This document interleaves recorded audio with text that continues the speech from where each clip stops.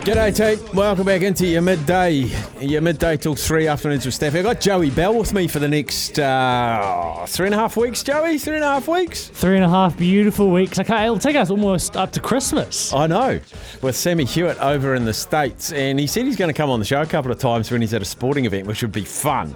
Like if he's at a Boston Bruins game and we get him live from Boston Bruins Arena or whatever it is, that'd be fun. So me and Joey are going to navigate our way through the next 3.5 weeks. And this time of year, we have a little bit of fun, a little bit of non-sporting content for you as well. Not a lot of sport. There's always sport going on, but I want to try and get you primed and ready for your Christmas. If you've got someone in a speciality field, like things I'm talking about, barbecue tips, meat tips, holiday tips, road trip tips, camping grounds you've been to, that's all going to come in the next month or so. That's what we're going to do. Had a great day yesterday covering Cup Day at Addington alongside Louis Human-Watt and Matt Markham, who I've never worked with before. Very, very easy to listen to. Gave some great insights as well. Not such a good day. It was a day of nearlies for the Good Oil Punters Club yesterday, but there were definitely some highlights out of yesterday, some good divvies, particularly race 1, Cody Banner team. $40 shot that Mark and Christchurch tipped us to the day before, $40. But some of the highlights for me, Millwood Nike winning the 3-year-old fillies race with a leg in the air. What a horse that is. Is that 16 from 16 or something like that now? Frank Endicott, part owner. Couple of other really good races. I thought there was the one, Chase a Dream, probably the performance of the day, with Olivia Thornley getting a Group 1 win. Looped the field, unbelievable run down the home straight. You haven't seen that. Go back and have a little look. A little sneaky tip of mine that just snuck in under the radar, Create Time, winning the Avon City Full Trot. And then, of course, the New Zealand Cup and Swayze, the Aussie, just raced like the best horse in the race, went to the front, nothing made ground in the home straight. Kuta, New Zealand's best horse, running second, and Beach Ball, my little smoky, bobbed in for third. But I didn't want to take away from the performance, but I said at the time the race, in the nicest possible way, was a little bit boring at the end because no positions changed, nothing ran anything down. It led for the last 1.5 laps, did Swayze, and the driver just drove it like it was the best horse in the race, and so it proves to be. And then it came to the last race, smoke on the water, running for the Punters Club. Would loved it to have won, but even a top 4 was something like a $20,000 collect. 5th. Actually, I'm going to look for the margins. Haven't got the margins back to 5th, but it was 3rd with about 50 metres to go and just got run over by 2 horses. But there you go. But the boys will line up, and we'll catch up with Louis Herman-Watt live out of Addington at some stage today. I think we're sort of targeting at about 1:45. We'll bring you some races as well. I'm just trying to remember when the first race is. Joey, is it 12:30? Is that the first? Yeah, 12:30 on the dot, I'm pretty sure. 12:30 on the dot. We'll bring you that. Race 1 at Riccarton, the Ultra Premier Maiden. I think I found one. Number 16, Enterprise Gem. Bailey Rogerson.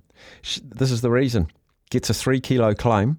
It's going to go round with 52 kilos on its back, and the favourite and top weight has 58.5 kilos. It's a big weight difference. Enterprise Gem for the Rogersons. For me, draw 9. Not the worst over a 2,000 metre trip. Bred to go the distance. So I'll be cheering on Enterprise Gem in the first. But I want to talk to you about transparency in New Zealand sport, and have we been treated like we don't really know what we're seeing, what we're talking about? And I've been thinking about this overnight. There was the Ranfurly Shield, and personally, while it was disappointing the Shield got broken, accidents happen. But they never got to the bottom of that white powder in lines, the rolled up note next to it, and they said, we can't tell you what it was, but I wanted to know, can you tell me what it wasn't? Because we all thought we knew what it was. Surely they tested for that. Tell us that was what it wasn't. That's always been a little bit of a chicken bone in my throat. Then we've had the Henry Nichols thing, and they've come out and said, like, the way they word these results of these reviews, they've come out and said it's been decided that, I'm paraphrasing, that what he didn't affect the state of the bull, the nature of the bull. My point is, he tried to. He was trying to. There's clear video evidence of the ball on the grill. So someone put it to me that if someone tried to stab me, but it didn't work because they had a blunt knife, he still tried. If it was sharp, it would have worked. So attempting something is enough for me. And I just feel like stuff's getting swept under the carpet. And then we have, it's come out yesterday that World Rugby have on the down low told the All Blacks or Ian Foster or someone or the manager or New Zealand Rugby that actually the TMO probably shouldn't have ruled on that and it should have been a try. There's two ways to look at this. He went back 4 phases, right? He's only allowed to go back 2. But when you watch back in real time, when it happened, the TMO said to Wayne Barnes in the run, that's a knock on, Wayne. Wayne Barnes says, I saw it, I'm okay with it. He told him again, he said, I saw it, I'm okay with it. Then the try was scored and the TMO said to him again, you do need to have a look at this, I think it's a knock on. They went back, it was a knock on and he pulled it back. So there's 2 things at play here. Did Ardie Savia knock it on? Yes, he did. Yes, he did. You can't argue with that. Yes, he did. So it probably shouldn't have been a try. But could the TMO go back 4 phases? By their own rulebook, he's not allowed. But in his defence, he would say, I said it at the time. I said it before 1 phase. So I didn't go back 4 phases. I went back 1 in the play, and Wayne Barnes says, well, look at it. Well, play on. It's okay. It's okay. Messy, murky. Now, World Rugby haven't come out and said a statement. They've told someone in New Zealand Rugby. Now, they used to like to use the word leak, but I feel like New Zealand Rugby wanted us to know about that. And when you see statements like this publication understands that World Rugby have let New Zealand Rugby know, it's not understands, they have let New Zealand Rugby know, and New Zealand Rugby have let that come out. So their semi-permeable membrane will work when it's in their favour, but it doesn't work when it's not in their favour, if you see what I mean. So is the transparency in New Zealand sport to your liking? And someone, Ian Smith, told me one day, many, many years ago, don't treat the audience like idiots. Don't treat them like they're idiots. And I just feel like sometimes we are, as sports fans. We're just treated a little bit like idiots. We know better. Play along. You guys carry on. We know better as our sporting authorities. I'm keen to know your thoughts, though, on 0800 150 811. That is our number. Coming up, I see you, Mikey. You just hold I'll just tell people what we've got coming up. Chloe Knott will joining us. We're going to take race 1 at 12:30. We'll have a little sports update with Smiling Joe Bell. And then we'll have Chloe Knott from the Phoenix. We've got Craig coming sometime between 1 and 1:30. We'll fit him in and around the races coming out of Riccarton. We'll catch up with Louis Herman-Watt with a live update out of Riccarton. Andy Thompson, who's just back from India. He went to some group games over there. I want to get inside his head about the fan experience as well. So there's lots to come. But right now we're going to go and catch up with Mike. If you want to join in, 0800 150 811, that's our number. Talk to me about those points that I've just brought up. Mikey, welcome in. Oh, g'day, Staffy. Sounded like a great show yesterday. Oh, yeah. I'm going to get into this topic in 2 secs, but can I just say, the weather that you talked about was really, really hot, and it's been like that for the last 4 days. Now, your story about painting, I was painting all weekend, and it sounds nowhere near as pleasurable as the one you were talking about when you had to judge the painting competition. That's like one of my career highlights was painting not judging. I was interviewing first, second and third of the body painting, and I got to interview the models who were just literally wearing paint. So I painted a fence and got sunburned, so I think that yours is a far better story. I got eye burn. No, very, very good. Now, look, we've talked about these guys. I've talked about the NZRU and transparency with you for a number of years, and it boils my blood a little bit because if for example, you were a pickleball player in New Zealand, right, and you had someone looking after pickleball, well, no one really watches it, and outside of the people who play it, no one really cares. Now, these guys like the NZRU, cricket, etc., they are the self-prescribed caretakers of the games that we love. And now the games that we love because people love it and we all watch it, so it's popular. Therefore, they have an audience to look after as well, their fans. But the thing is, they do not. As Ian Smith was saying, and I've said, and you've said, and a number of other callers, they just think we're idiots.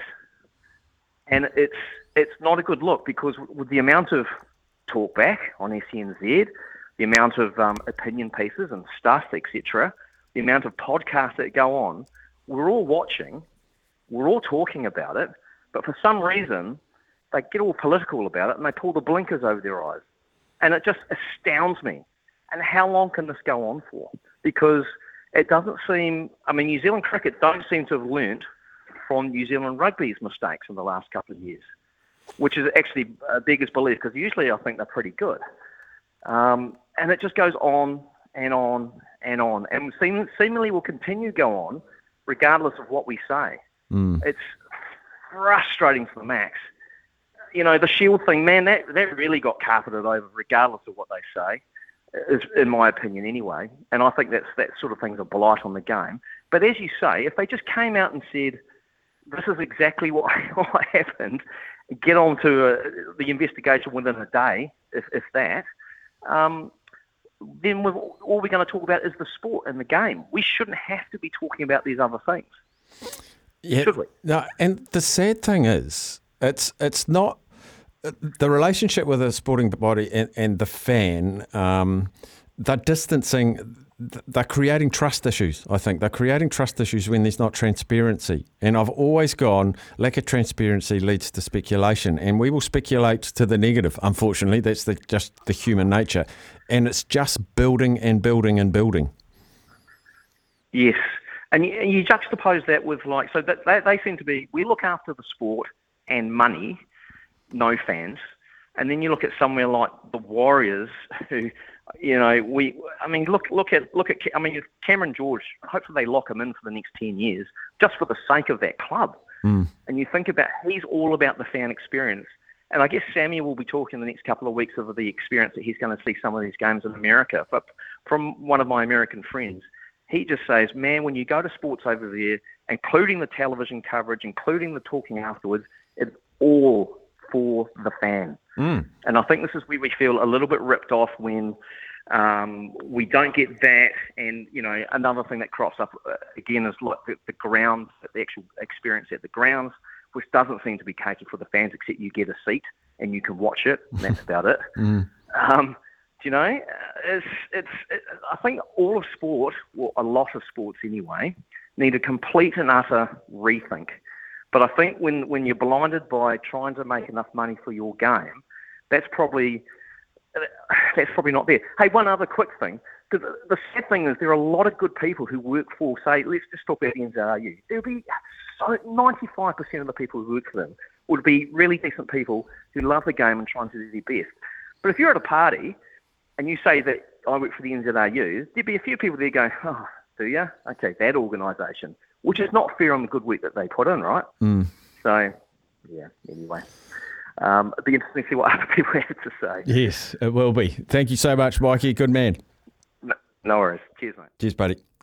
Just on that Cam George, I've said a few times, like, I know Cam George reasonably well.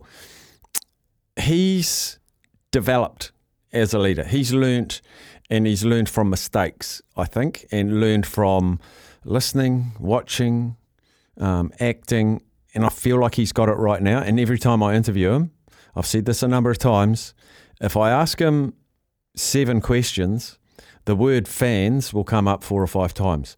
That's at the forefront of that whole organisation's mind. And they're learning about what fans want. They're learning what excites the fan. They've brought in youngsters to run their social media and engage with the other youngsters, because they admit, actually, we don't quite get that. So they've brought these young guys in.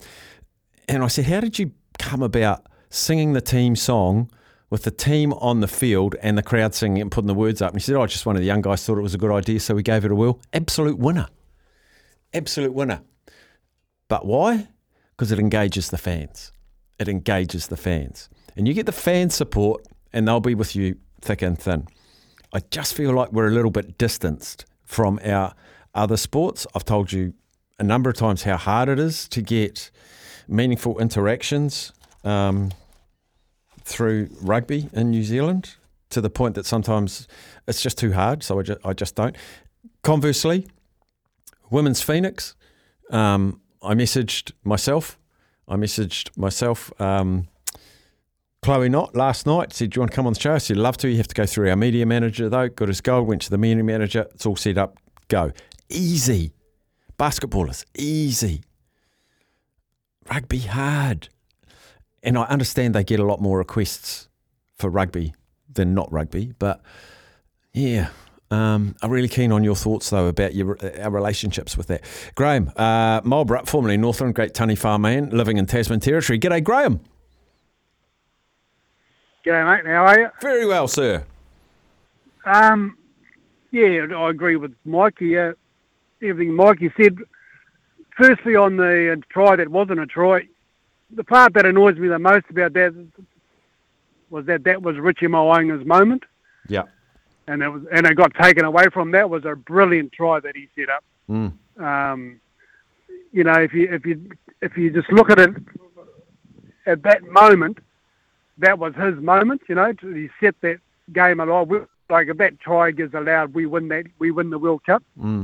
You know, it was disappointing that he missed his conversion and then we missed the penalty and all the other things that went wrong. But that was his moment to prove how good he is. And that was taken away from him. That's the part that annoys me the most about the whole controversy. And the other one about the, you know, people. I said it at the time. The Ranfurly Shield, like that shield's been around for over 100 years, and you think back to the amateur days with how much alcohol was drunk then, and it never got treated like that. And then it probably was bashed around a bit. These guys are supposedly professionals, and they say they dropped it onto a concrete floor and it smashed. Like the thing was bloody smashed to bits, mate. Like it's like, and I said this at the time, and I say it now. Those players are lying, and I say it to their faces. If I meet them, I'll just say you're lying, mate. You know, and the NZRU are covering it up for them.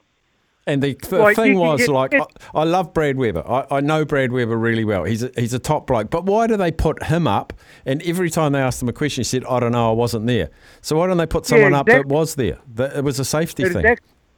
Yeah, exactly, mate. And Steve Lancaster, and like you get tested for everything now, Steph. You know, I get tested at work. If you come into work and you did something, they test you. Yep. You can find out about anything about anybody now by doing the right test. So they come out and say, oh, well, the test was inconclusive. Well, do another test, mate.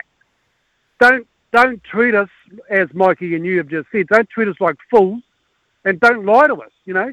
You know, Steve Lancaster, I've got no respect for him at all. He comes on your show and other shows, spiels off about community rugby, blah, blah, blah. He gets this fancy job, but he just lies to our faces. We've kept this game alive, Steph. You know, I've probably spent $6,000 this year going to NPC, FPC games, going and watch them on airfares and travel and accommodation tickets, and apparently the NPC is not fit for purpose anymore. He's not fit for purpose because they just lie to our faces. Yeah. And they just treat us like fools. That's the part that annoys me, mate. The game's going down the toilet and they're blaming us. Well, have a look at your bloody self, mate. You know, like in the real world, man, where I'm working at the moment, that you would be down the road, mate. You'd be gone because you can't function like that. But they seem to think, and cricket, they seem to think, oh well, we've all saw the videos. You were cheating, mate. You know, like you were trying to cheat. That's what, you were trying to cheat. That's what really gets up my nose. They just treat us like fools, and they wonder why we're getting disillusioned with sport. The two biggest sports in our country that have been in the past, they wonder why we're getting pissed off with them. Well, it's not hard to work out, mate, eh? Graham, I love your Like, passion, and you're a really important part of the sporting framework of New Zealand is people like you and the passionate people like you that who want to have them held to account. But as always, appreciate your call so much. You're a great man down there in Marlborough. Never lost your Taniwha dragon hat. I know that. We do have to take a break though, Graham. Good that you're not being a stranger. Good to hear from you, buddy. Hello, I've had a bit going on, mate, eh? Yeah, Life's a bit, that's fair enough, mate. bloody. Yeah, man, take it easy, brother. Good to hear from you, Steph. Cheers, mate. There is Graham out of Marlborough. We'll take a break. We'll come back with race 1 from Riccarton after this.